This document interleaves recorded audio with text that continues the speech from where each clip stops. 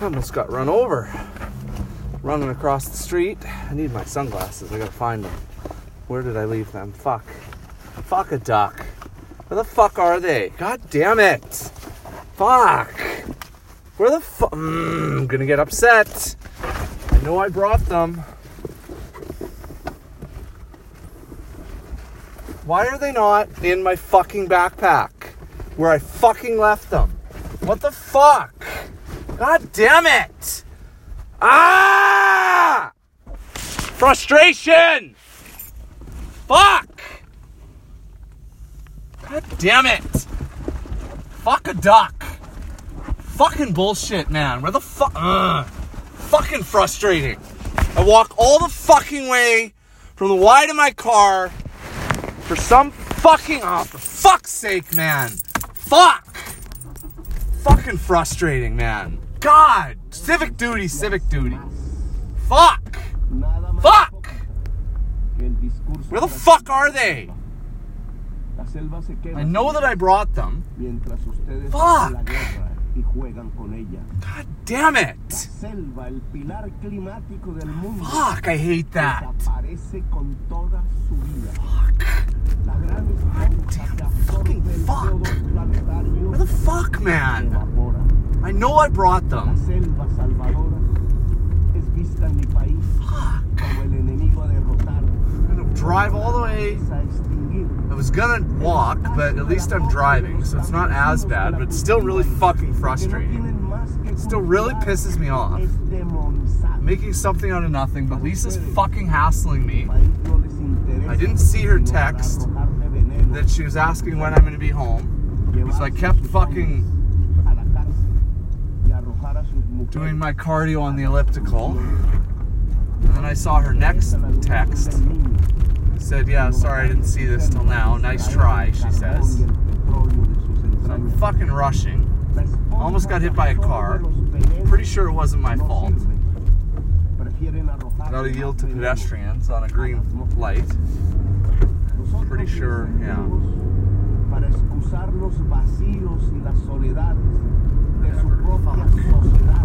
Where the fuck are my sunglasses? Why are they not in my bag? Where else did I fucking put them? Fuck. Ah! I just hate that.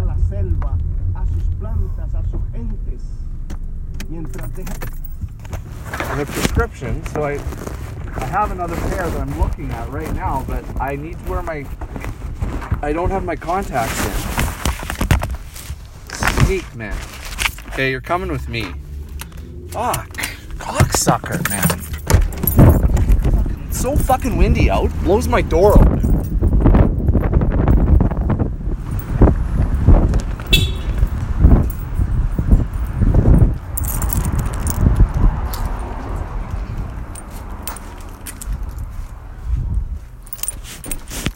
Alright, I think I left my sunglasses at the courts.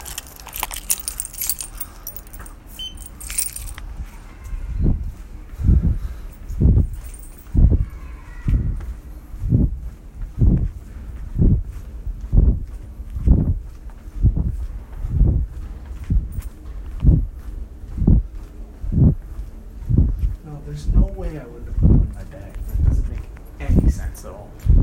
There's no way. I don't know what's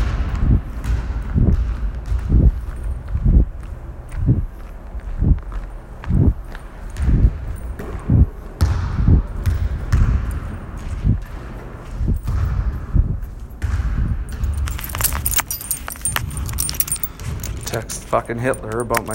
Tell her, hey, can't find my sunglasses.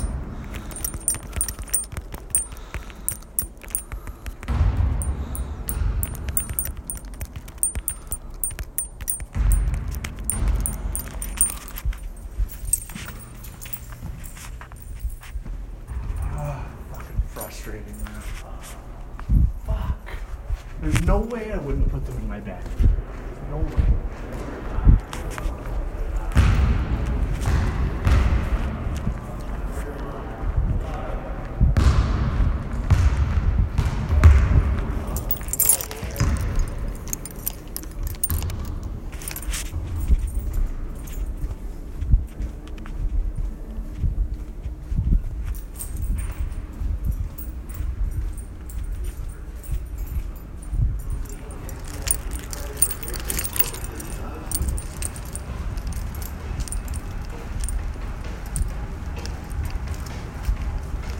There they are. Sweet. I don't know why I put them there, but good. Okay.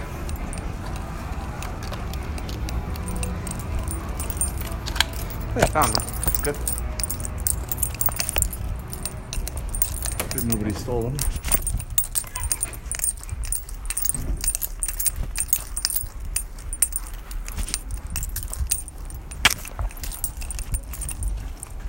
Have a good one. Thanks. I do have 4 tickets to the 50/60 pop TV show. Oh my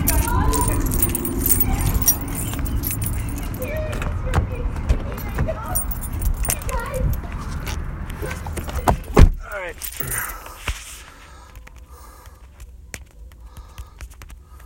Let's see what my 20 minutes. It was 20 minutes, 13 minutes ago, so I'm going to be late for my 20 minutes. I told her I'd be home in 20 minutes. 13 minutes ago. It's going to take me at least 10 minutes to get home. Maybe more now that I have to wait at this red light here. Okay, put my sunglasses on. Regain my composure. Okay. Sorry about that, Jeesh. I've been known to get a little fired up here and there.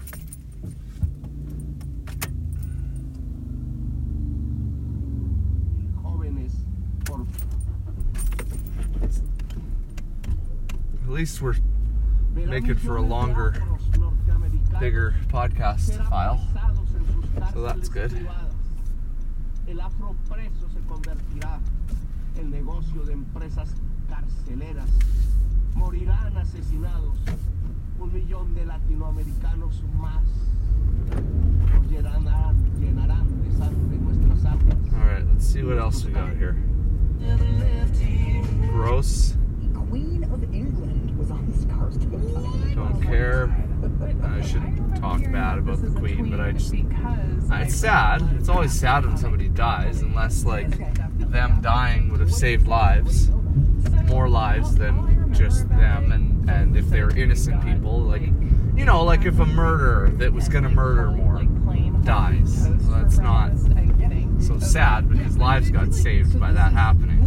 But, like, other than that, it's sad when somebody dies, so, like, I'm sad the Queen died, but, like, as far as me being sad about the Queen dying over any other person that, you know,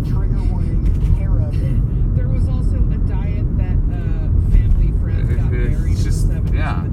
And, like, the royalty is connected to a lot of shitty shit too, so I mean, I'm not happy she died, but, like, I don't know, done some shitty shit and shit, so fuck. Like somehow reasonable and But anyways, What I'm fascinated by is it was also a time where you could just say the most deranged about a diet and people would believe you. Not like now. I know, like, not that we've gotten, like, so much savvier now, but it's like, okay, so the origin of the Scarsdale diet is a single paragraph in an article in the New York Times in April of 1978, which is a completely rote nothing burger of an article that's like, New Yorkers are trying to get in shape for the summer. The paragraph reads, a vice president of Bloomingdale's was shown the Scarsdale diet by the owner of a fish restaurant, decided to try it, lost 20 pounds in 19 days, and claims that he was never hungry and never tired. On 6 out of 7 days, you can have substantial dinner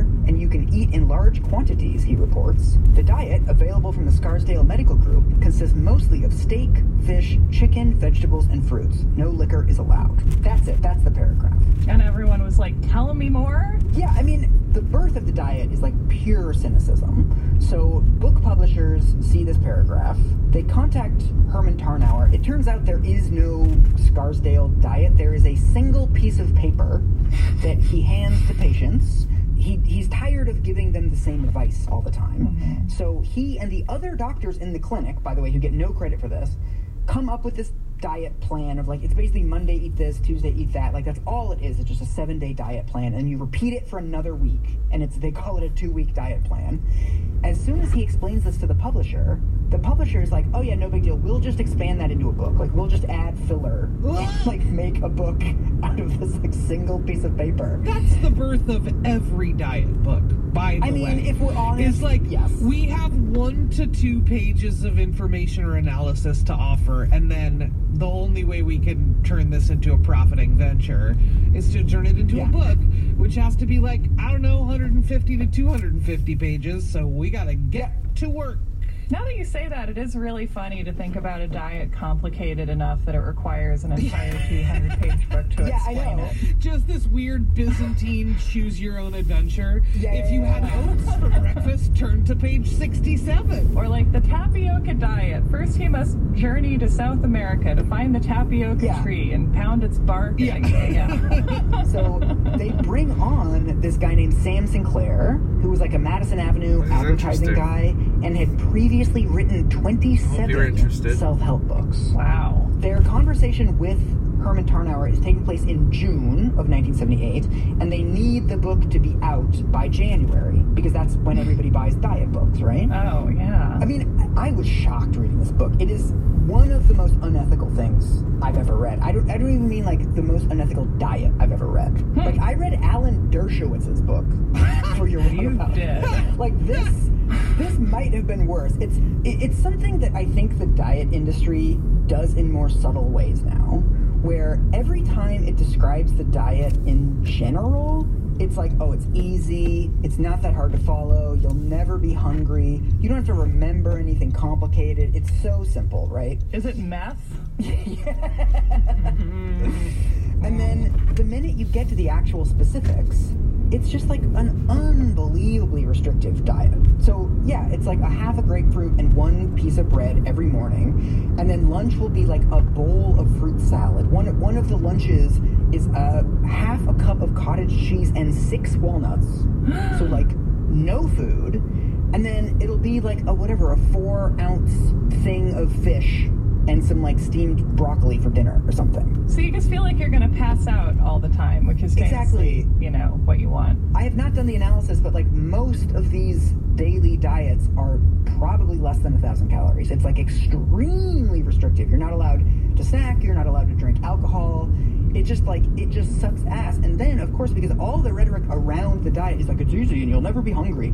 It's also like, well, if you can't do it, you clearly just don't have the willpower, and like it's your fault. Yeah, that's like the rhetoric of diets, right? Is just like, wow, we came up with this simple, easy thing, and you can't even manage that. This book sells 6 million copies. Holy.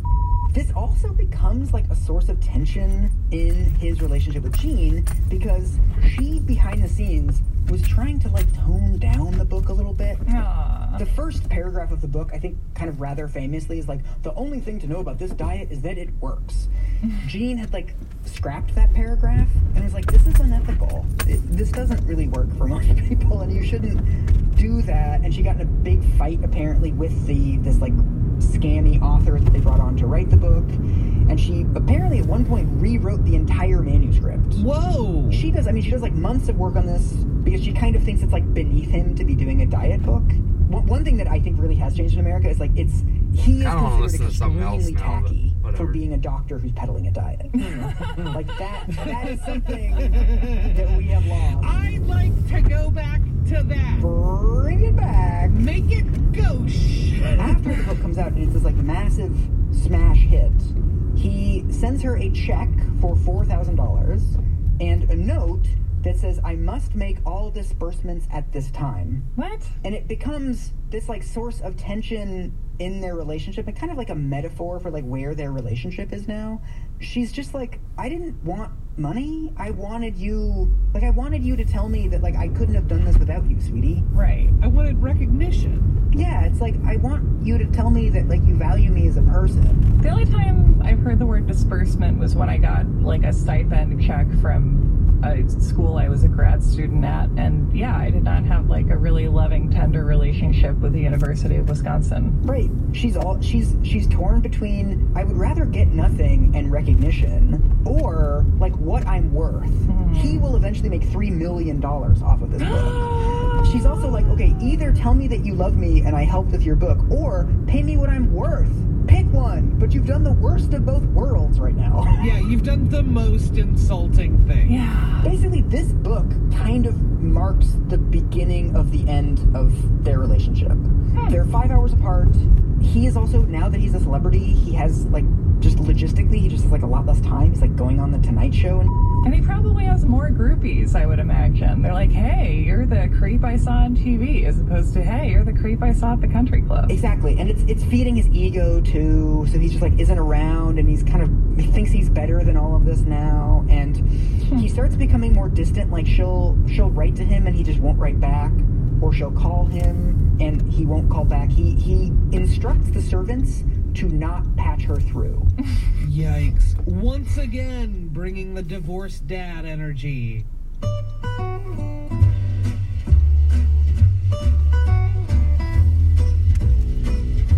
That was a clip from the podcast Maintenance Phase. It's hosted by Michael Hobbs and Aubrey Gordon. And they were joined in that episode by Sarah Marshall. Sarah Marshall from Forgetting Sarah Marshall? I couldn't resist.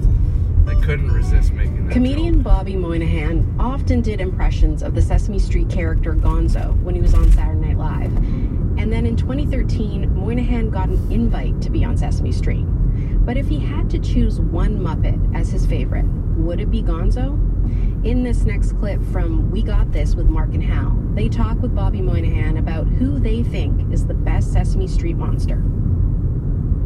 And Elmo, I think, is a great character because Elmo's kind of like the Winston Zeddemore of the show, because Elmo is the audience. He's the wide-eyed, exactly right age for a Sesame Street viewer. That character, I think, is, I mean, you've got a 4-year-old, you can probably speak to this better. I think he's more in the, like, Grogu, like the baby, he's the baby Yoda of the Muppet. Like, he's this breakout star that came out when everything was already established.